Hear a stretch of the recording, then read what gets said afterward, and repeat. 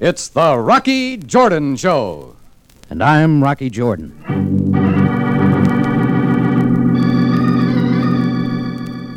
We take you now to Cairo and the Cafe Tambourine for a world of adventure with Rocky Jordan.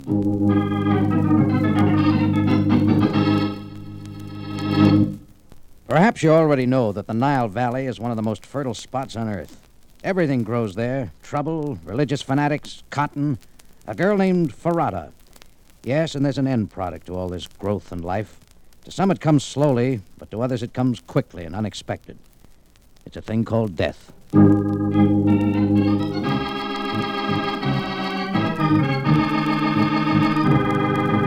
The Cafe Tambourine, crowded with tourists, camel drivers, women, cheats, forgotten men down on their luck, the lonely and the lost.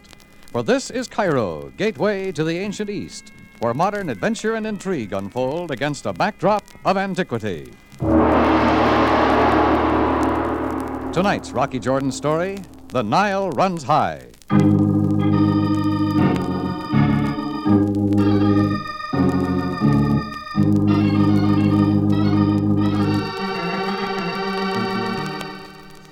Winter and summer come to Egypt like any other land. But there's only one other season of the year, and the most important of the three. It comes as the great river Nile rises to overflow its banks in late September, bringing new fertility and life to this strange land. The Nile season is a time for rejoicing and festivities. And I was out in the morning to watch the myriad white sailboats sporting on the river. I wandered alone away from the holiday crowds, south past the Ismail Bridge. Finally, just as I decided it was time to get back to the Tambourine, a white-sailed scow caught my eye, moving away from the other boats and seemingly out of hand. It heeled into the wind, then a breeze swung it directly toward shore, and it kept coming till it floundered aground. A voice moved me into action. Help me! In the name of Allah, help me! I splashed out into the shallow water and in a few seconds climbed onto the listing deck. I ducked under the boom toward where a man lay helpless across the tiller. He wore the blue robes of the native fellahin, and they were splotched with red. Oh, my Effendi, my good Effendi. All right, easy, fella. You're hurt bad. What's it all about? I did my best. Tell my master that chauffeur did his best. Looks like a bullet wound. Who did it? I do not know. They were in another boat. Right now, we gotta get help. Oh, no, there is no time. Take it back now. Quickly, Effendi. Take what back? What do you mean? There below. Take it back. Shufa was pointing frantically to the open hatch, so I hurried over and down to the small cabin. It was loaded with miniature bales of cotton. I touched one and found that it was wet. But what interested me was the man on deck, so I got back to him. Too late. Shufa had rolled over on the deck, face up. Dead now from the bullet wound in his chest.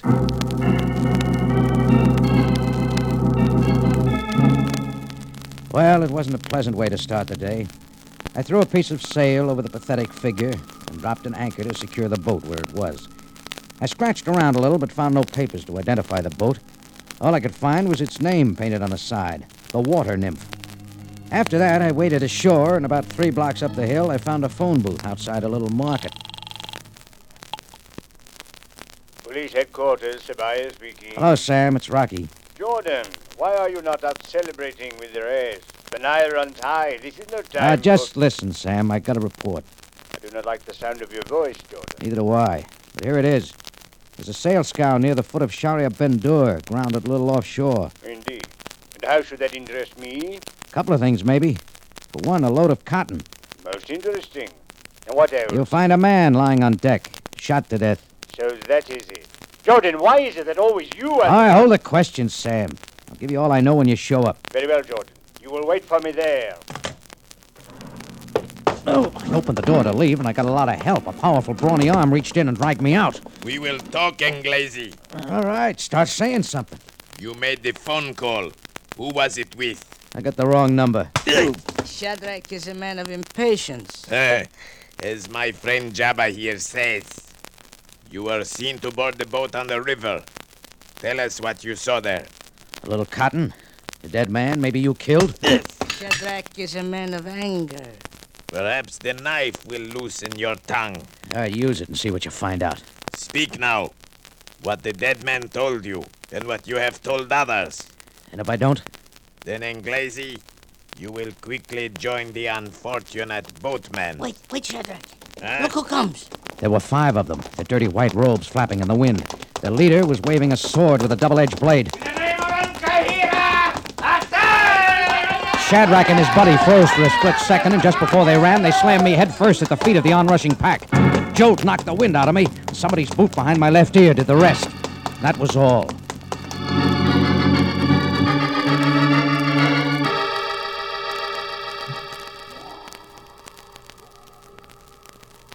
When I opened my eyes, I saw bare sandstone walls and light coming in a high window. The rest I saw made me sure I was dreaming. But the soft hand stroking my cheeks was still there, so I looked again. The face bending over me was beautiful, but expressionless. She was dark and not too slender. The only sign she was human was the throbbing at her temples until she spoke. You need not fear. We are both quite safe. Are we, lady? What happened to all the little men? They do not matter now. They brought you here, and now we are alone. Yeah, real cozy. Lie quietly. The pain will soon be gone. That's not what bothers me. My name is Farada. And you'd like to know mine? You are Rocky Jordan. You own a cafe called the Tambourine, and you are an American. There's a card in my billfold says that. But when a woman meets a man, she wishes to know more of him, does she not? Yeah, sure she does. You do not look like one who brawls in the street. The 2 strong men were most violent with you. Would you not like to tell me why? What makes you think I got anything to tell? I see to your rescue, and yet you question. Everybody's got some angle. I do not understand. Maybe yours is a boat down on the river, a load of wet cotton, and a dead man who might have said something that I told somebody else on the phone. Very well. You need only tell me. You got quite an assignment getting information out of me in your own way. I think I like Shadrach's way better. Why? Is it that you could resist his way, but not mine? Give it up, lady. It won't work. A man as wise as you should know that my way is best. Where's the threat from? Al-Kahira? Then you know of him. One of your boys shouted his name. Who is he? Al-Kahira is a man of destiny. The true, the exalted leader. I'm still asking who he is. Very soon you and all Egypt will know. Only those who bend to his will shall be spared. Well, maybe he'll spare me till he knows what I told other people. Perhaps. Believe me, then? You got ways of stopping me? I would not use them. Mr. Jordan. Yeah? Go anywhere but to the police. My men can return most quickly.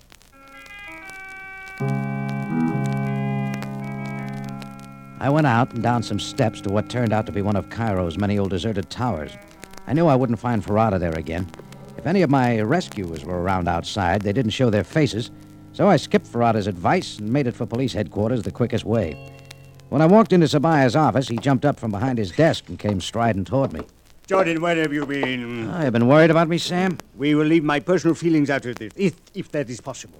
Suit yourself. I don't feel so good either. Listen to me, Jordan. Was it not you who phoned me 2 hours ago most urgently? In person. And did you not say that you would join me at the foot of the Sharia Bendo where it meets the river? Well, that was my plan. And did you not say that a boat was anchored there, loaded with cotton, and with a dead man on its deck? That's all straight. Did you get there, Sam? I did. I'll have a look inside those cotton bales. Got a hunch you'll find something there. Jordan, Yeah? there is an old saying of my people, perhaps you have heard it. Well, I can take it again. It is said, a man who is bitten by a serpent will be frightened by the sight of a rope. Where does that fit?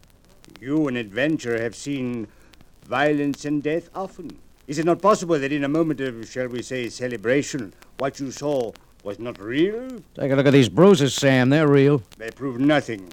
Just what are you driving at? I will tell you. It so happens that when I got there was no cotton. Also, there was no dead man. In fact, Jordan, there was not even a boat.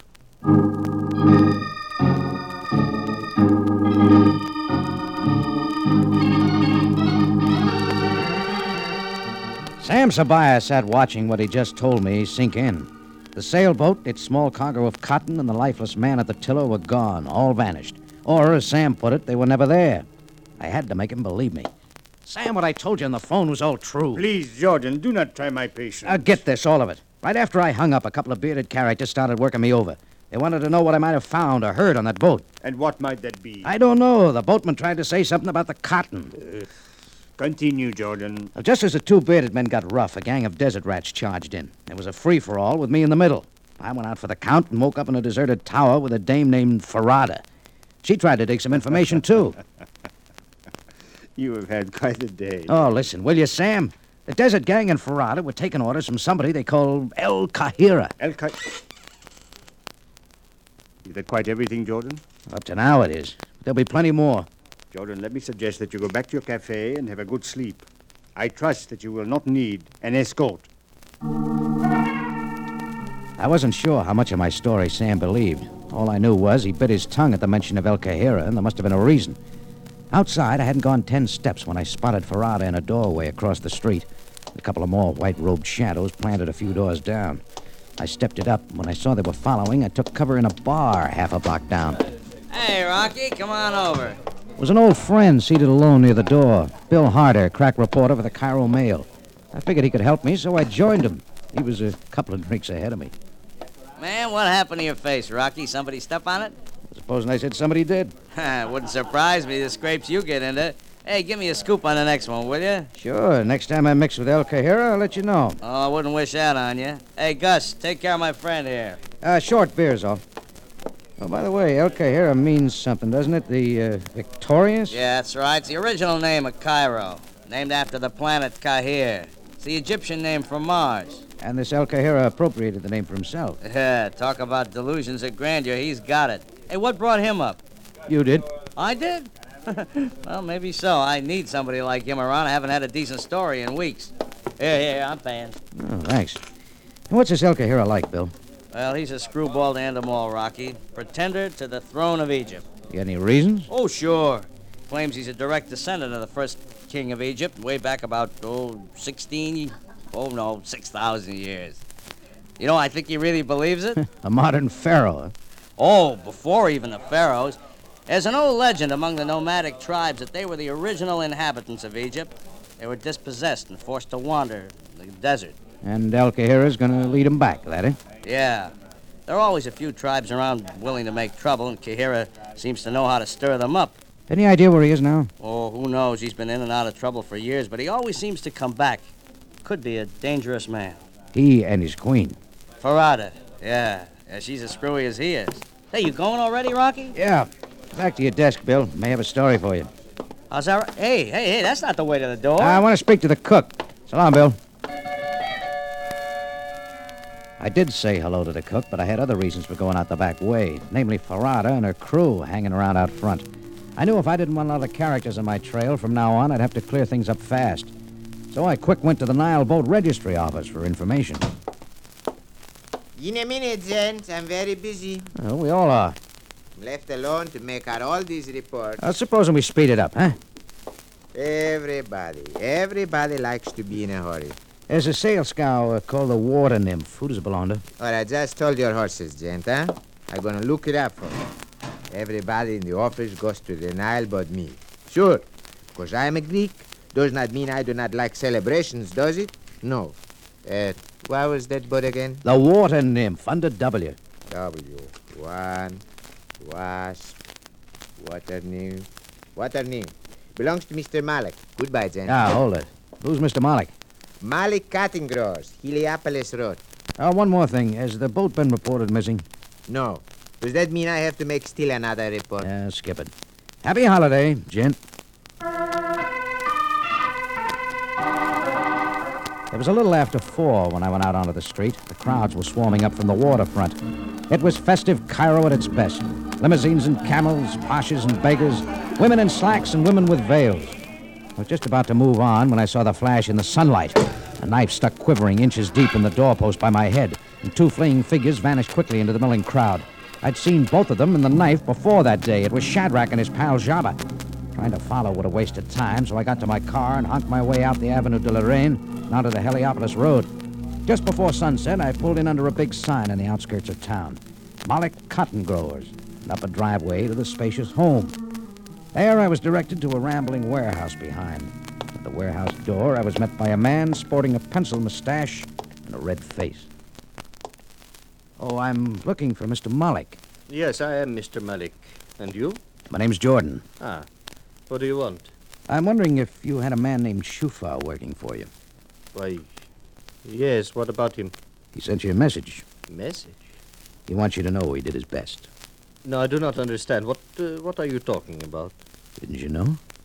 Your man's dead. What? I found him shot and dying on your boat. Oh, that's most regrettable. I did not know, Mr. Jordan. But maybe you know what it's about. No. Well, these things happen. There has been discord among my workers. A personal matter, perhaps. Did Shufa say anything more, Mr. Jordan? Well, no, only he was concerned about the cargo. All I could see was some small bales of cotton in the cabin. Ah, yes. Well, that perhaps explains part of it. Stealing cotton is nothing new, but a small loss. So you have some left, then?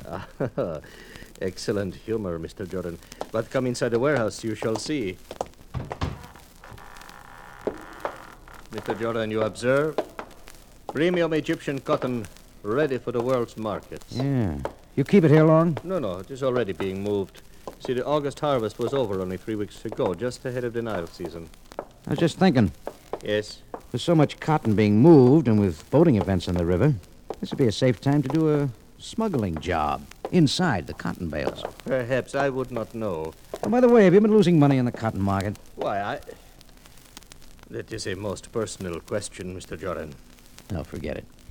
Thanks for the deluxe tour, Mr. Malik. A pleasure. You were most gracious to bring me the sad news of Shufa's death. He walked with me to my car and watched as I drove out to the main road, but I didn't go far. Just beyond the hill, I parked, took a heavy screwdriver from the car, got out and left the road, circling back. I had noticed how Mr. Malik kept steering me away from a certain padlocked door. I found an open entrance back of the warehouse. It was just a few more steps to the door I wanted in. There isn't much of a trick to break a padlock if you know how. You just insert the screwdriver, give it a twist, and that's all. I was inside a large room. In the dim light, I could see some vats and all sorts of equipment that didn't mean anything. But stacked along the wall, I saw what I wanted. Small bales of cotton like those I'd seen on the boat. Only these were dry. I took one and broke it open. There was nothing inside. I tried some more, and they were the same. I was stumped. I'd been sure it was a smuggling job. Well, if it was, and there wasn't anything inside the bales, it had to be the cotton itself.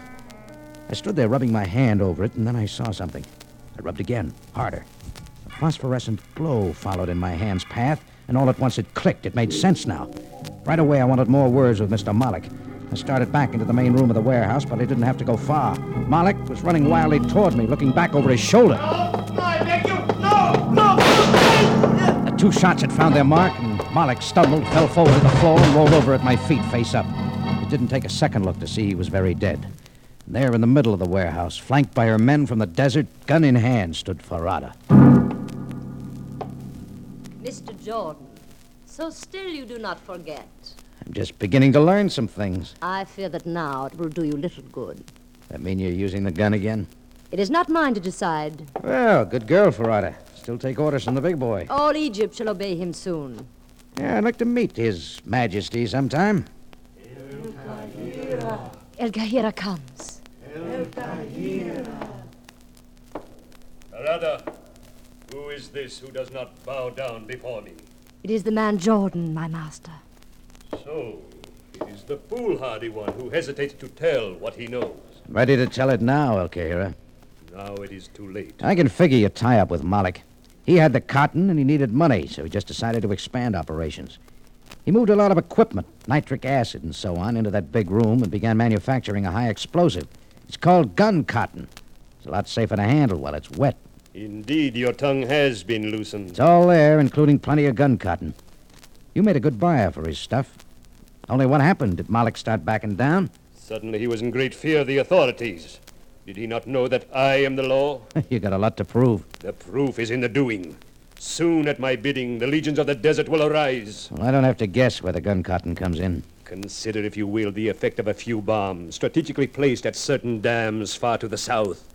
Dams which control the flow of the river. You're making it sound pretty big. Egypt is the Nile. The Nile is Egypt. The economy of the land will be disrupted. There will be chaos. All you're doing, El Kahira, and that makes you king. As you say. And after wandering the desert as outcasts these many centuries, my people return to the land that is rightfully theirs. And you're telling me all this because I don't get to see it. Most truly spoken. Harada, you have the gun. At your command, my master. Then you will raise it quickly. El Kahira! Who is without? It is the voice of Sabaya, the police. El Kahira, you are surrounded. The law charges you with murder and revolution. Will you come out peaceably? We will never yield. But, my master, we have no choice. Enough! We will fight to the end. We are as nothing before destiny. Should we fail, another will arise. You have spoken, my master. My subjects to the windows! Fight to the death! The desert men turned, and as Ferrata wavered, I saw my chance. I grabbed the gun from my hand and made for the open door. As I went out, it slammed behind me. I kept running till I landed behind a watering trough with Sam Sabaya. Down, Jordan, quickly. Watch that man, Sam. He's wild. El Kahira, this is your last chance. There was no answer from inside. Sam motioned his men surrounding the building to stay covered. That's how we waited in silence for what seemed like a long time. I had an idea what would happen, and all at once it came. Even though he dies, El Kahira lives forever!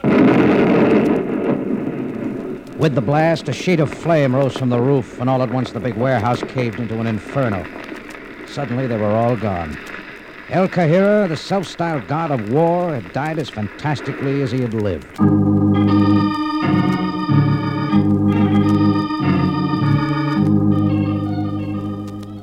Well, the minute we got back to town, I called my reporter friend Bill Harder and gave him the scoop I'd promised him.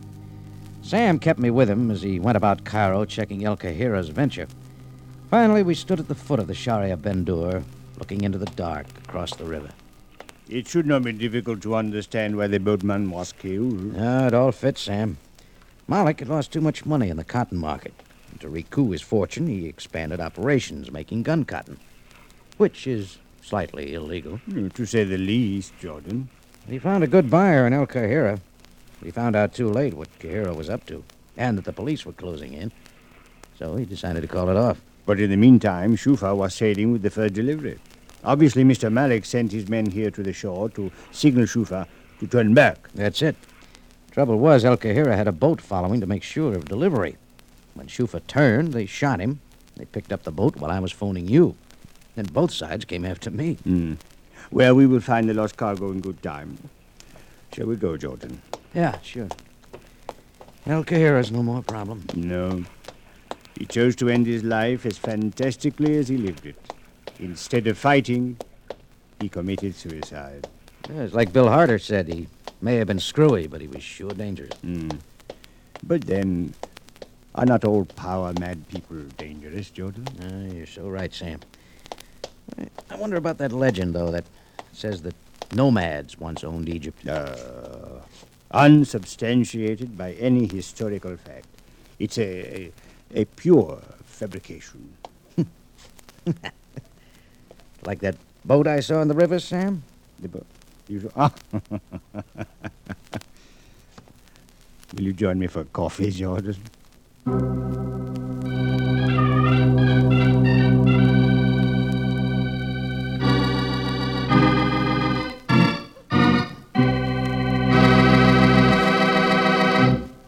This is Rocky Jordan speaking.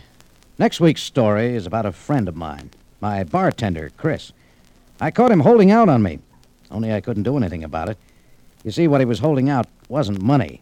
It was information about a girl. This is the United States Armed Forces Radio and Television Service.